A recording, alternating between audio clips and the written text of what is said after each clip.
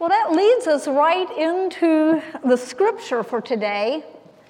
For the next several weeks, we are going to be in what is known as the Gospel Lectionary. And this year's Gospel is the Gospel of Matthew. And so today we get to start off the very beginning of the Sermon on the Mount, and we'll have another couple of weeks in the Sermon on the Mount before we have to go to other things. But I want to give you a little bit of context before I read. Because what has happened just prior to this, very briefly, we saw in chapter 3 of Matthew's Gospel, John the Baptist preaching and baptizing people, and then Jesus came to him to be baptized, and the dove descended and said, "This is, my beloved Son."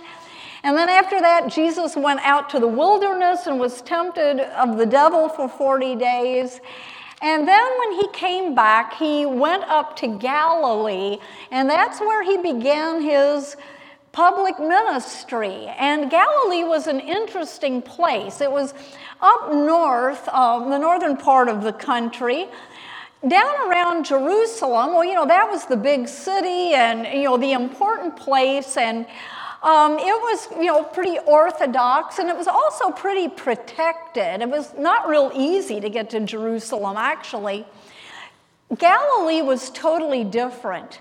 Galilee was up in the north, and it was on the trade routes, and it was surrounded pretty much by non-Jewish people. Because you had the Samaritans to the south and the Phoenicians that were over by the Mediterranean Sea, and then to the north and the east you had the Syrians. So Galilee is this place that people were coming and going, and it was pretty heavily populated, kind of, it was countryside. It was the breadbasket, if you will, of the country, but still there were lots of people there. And it was into this hubbub, if you will, that Jesus begins his public ministry. And he started off by going around to the towns of the synagogue and saying, "Repent, the kingdom of heaven is near." That was his basic message. But he needed to give more serious teaching and more profound teaching, if you will. And so that's what we get in the Sermon on the Mount.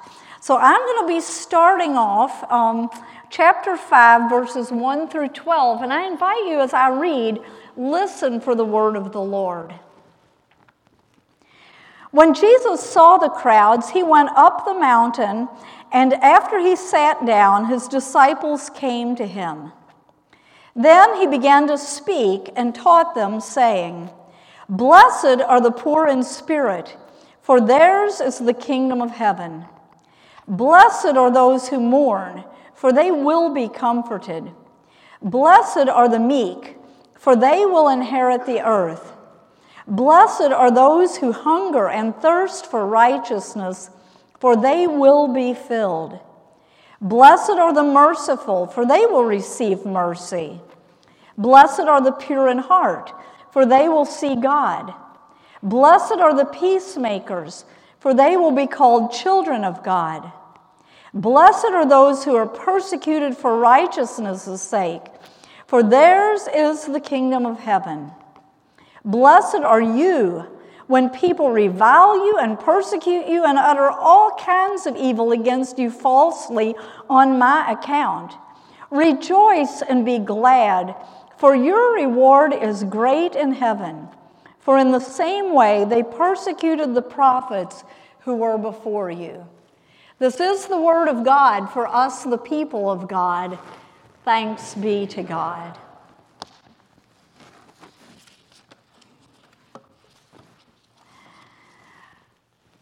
Well, when I was growing up, I guess it was kind of typical for families in that day. We had a jungle gym in the backyard. And my brother, who is 3 years older than I, and we had 2 older sisters, but he and I were kind of playmates. We've spent hours and hours out there on that jungle gym. And one of the things that I particularly enjoyed doing in those days was to hoist myself up on that crossbar that, went between the posts. And then I would move to the center of it and hang there by my knees and, flop my head down. And it was such a fascinating way to look at the world. All of a sudden, up was down and down was up. And that view just gave everything a new perspective. And during those growing up years, I did something else, and this is kind of crazy, but I remember on various occasions lying on the living room floor, flat on my back, and I would look up to the ceiling, and then I would start imagining if the ceiling were the floor. If the ceiling were the floor, in that case, there would be lots of clear space, but I would have had to have walked around the light fixture because it would protrude up. And then if I wanted to go into another room, it would have meant stepping over several inches of wall. And I used to just imagine that. And I stand here before you and I think, well, boy, this sounds pretty weird, doesn't it? But I realized that I was kind of a weird kid, and then I grew up to be this very eccentric adult. So I guess it all comes together. But I like to think it was good exercise for my imagination in those days. But I would do that, and I would think about that. But, of course, I couldn't stay on the floor forever. Eventually, I had to get up and put my feet on the floor and get on with life as it was, furniture and all. But as I was reflecting on today's scripture, and not only on these Beatitudes, but just on the sum of Jesus' teaching, which was kind of summed up here in the Beatitudes, but all of his teaching, I thought about that. And what I'm going to suggest to you this morning is that the world that we live in is really upside down. We live in an upside down world. And the thing is that many, many people, and I would suggest even most people, don't even begin to realize how upside down the world is. I think humanity has been living in a world that has been upended for so long that pretty much everybody thinks, whatever happens, well, that's just the way the world works. That's the way things go. That particular way of being or acting is pretty inevitable. But I'm here this morning to let all of us in on a little secret. That line of thinking and that way of understanding is wrong. That this has to be the way the world works. I think that many people today, and even many Christian people today, don't stop to think too often about just how much of a problem that the disobedience of our ancestors way back there in the Garden of Eden caused. We read the account of Adam and Eve and the serpent and their sin and what happened afterwards. And we know, of course, it caused a lot of trouble for them personally, but it did a lot more than that. It caused a lot of trouble for all creation. In the book of Romans, the Apostle Paul writes about all of creation groaning and waiting for redemption. It caused a lot of trouble to how the world's worked over all of the intervening centuries and millennia since then. And what happened back then is still causing a lot of trouble for you and for me right here, right now. And so you might say that what happened back there in the garden actually turned the world upside down, and not in a good way. Because all of a sudden, it was very different from what God had created it to be. All of a sudden, instead of there being harmony, there was dissent and the blame game. And in addition to that, at creation, Adam had been given work to do that was not laborious, but it was intended to be a joy. It was supposed to give his life purpose and enjoyment and allow him to be creative along with God. But then what God had intended to be a blessing all changed, and the earth became weed infested, and that made the work difficult, and much of the time even to the point of drudgery. All the fun was over. You know, before that happened, everything had been life, life, and more life. And now there was the specter of death that loomed over everything. And so what I'm saying to you is that at the time of what we sometimes in church circles refer to as the fall, the world got upended and it became something quite different from what God's original design was. Sin had come in and it changed everything. And in effect, humanity started standing on its head. But then as the memory of Eden faded, this perspective became accepted.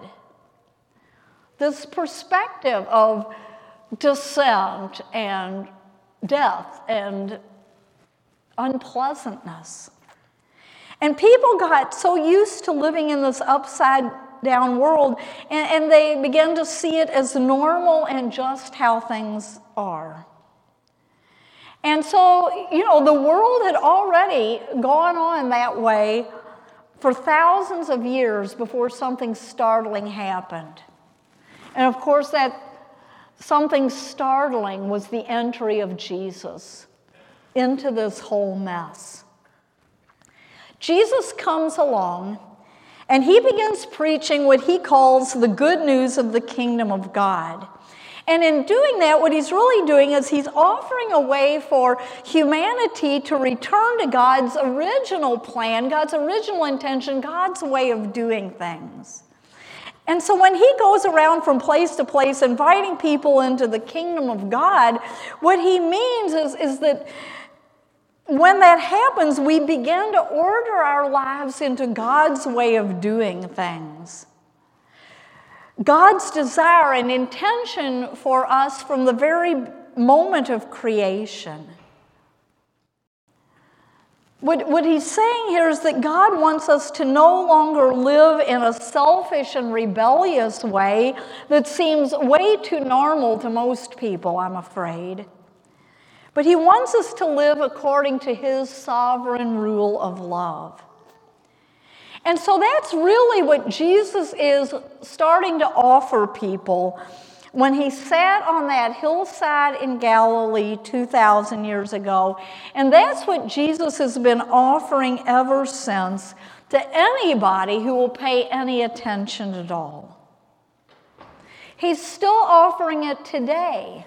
He offers to you and me a way to return to God's wonderful desire for all of us as humans who have been created in his image. And he gives us a way to return to God's way of doing things. What Jesus is doing here is making available this way to be fully human in all of the best ways, as we were designed from the beginning. That we don't have to be the warped and scarred and distorted version of humanity that we have become. And so in Matthew's gospel, the record of Jesus' public teaching starts with these words that we often call, you know, in our Sunday school classes and this and that, the Beatitudes. And they're Jesus' description of blessed life in the kingdom of God. Now, human nature doesn't change, even over hundreds and thousands of years. What we wear may change. Our communication may change. Jesus didn't have a loudspeaker like I do. how we get around changes, but people, personalities, how they react pretty much stays the same all through history. And it stands to reason that the people who heard Jesus say these words that we call the Beatitudes on that hillside of Galilee already had in mind their own ideas of what the good life and the blessed life looked like. And their ideas were probably quite different than what Jesus put out there. I try to stop and think of, put myself in their shoes, and I think, Jesus' listeners, had they been writing their own Beatitudes back then, 2,000 years ago, in their context, their Beatitudes might have sounded something like this. Blessed are those who are cozy with the Roman occupiers, for they don't have to worry about getting into trouble. Blessed are those who enjoy positions of power, for they don't have to feel the authorities. They are the authorities. Blessed are the wealthy, for they don't have to struggle for daily needs. I think that's what their idea of the good life might have been. And of course, now fast forward 2,000 years, and our surroundings look quite different from the people that gathered in front of Jesus on that day. And I think because of that, the Beatitudes that many people live by today look a bit different. But I tried to come up with some ideas for today that people might think, oh, this is the vision of the good life. Blessed are those who have lots of social media followers, for they will always enjoy somebody's attention and get at least a few likes. Blessed are those who get accepted into the college of their choice, for they will have a great future. Blessed are those who die with the most toys, for they win. Blessed are those who know how to speak loudly, for they will never be overlooked by others. Blessed are those who own a 72-inch TV, for they will have a great view of the Super Bowl. I think every person who has ever lived has their own vision of the good life in their particular context. And I think we get so accustomed to thinking about life in our context that we don't even realize that it got upended way back when, at the time when sin came in and messed everything up.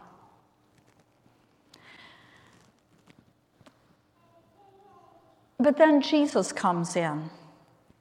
He shows up, and back then and today, he turns everything that people are used to on its head. Jesus comes in and he offers a life that is at odds with what people are used to.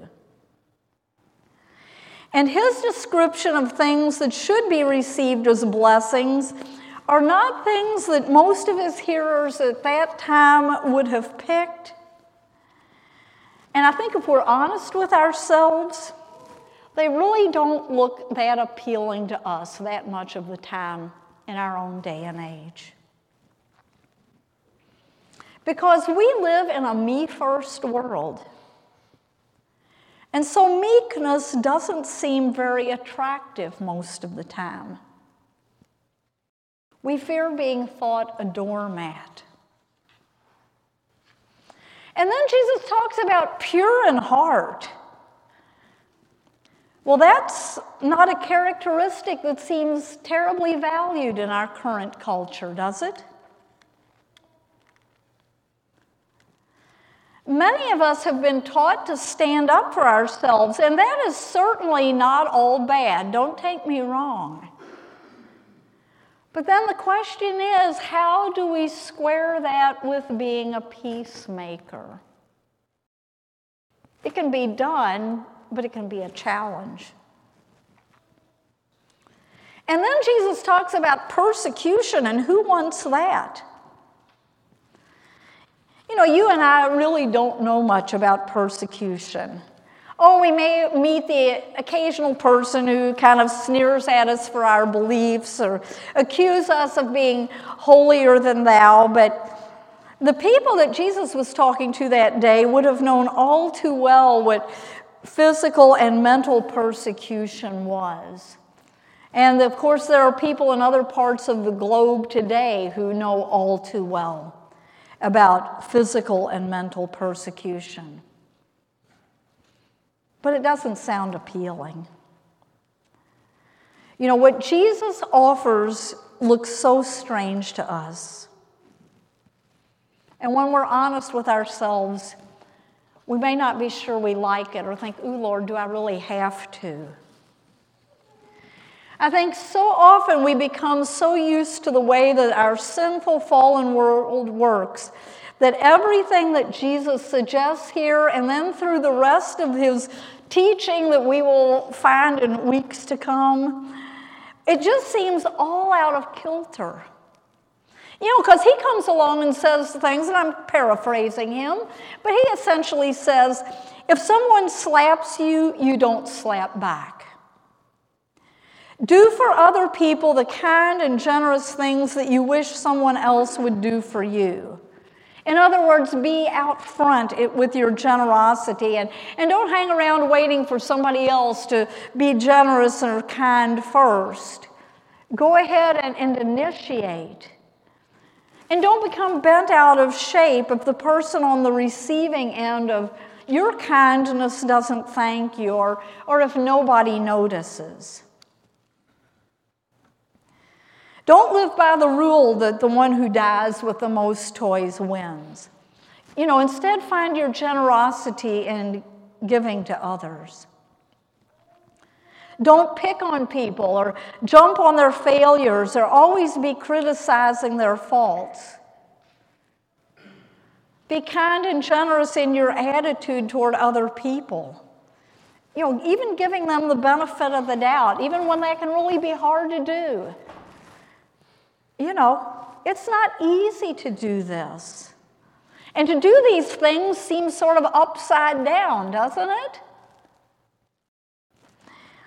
You know, and Jesus goes on to say, here's one that's really upside down. To be willing to lose the life we know and are comfortable with in order to find the life that lasts for all eternity. Jesus is turning everything on its head. Jesus comes along and offers a way of living that looks very different from what we're used to.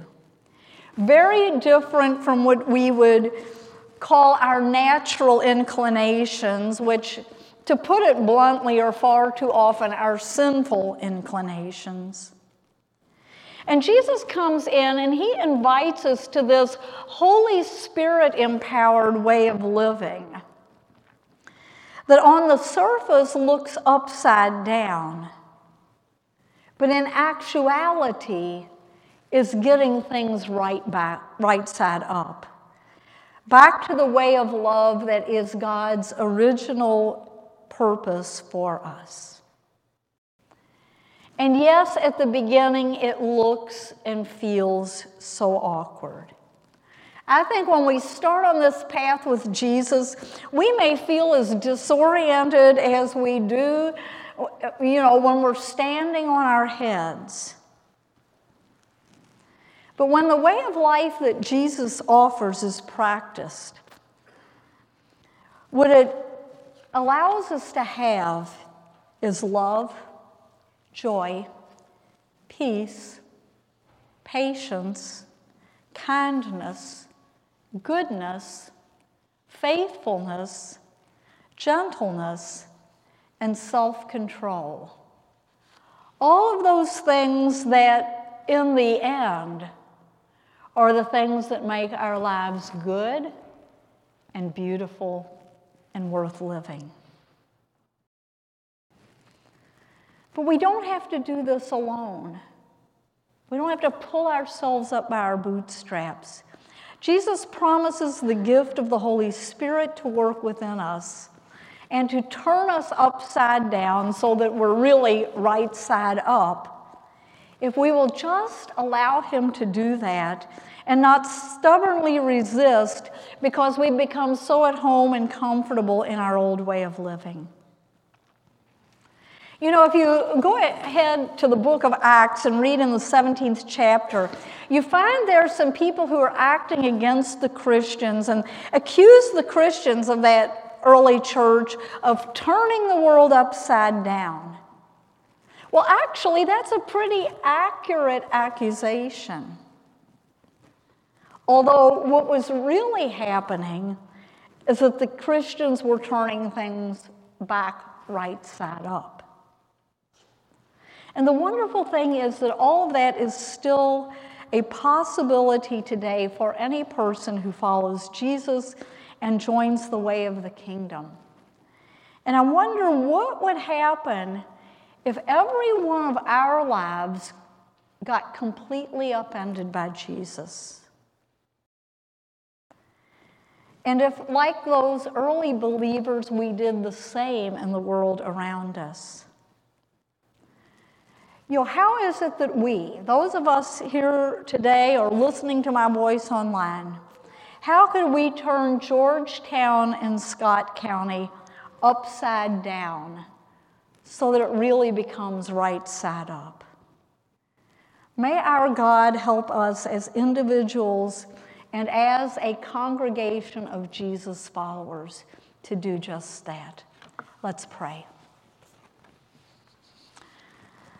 Lord, I'm so thankful that you are in the process of putting things to rights. And Lord, I pray that you would put things to rights in each of us individually. And then as a congregation of believers in this community, we might help turn it upside down so that it looks like you would have it. We pray this in Jesus' name. Amen.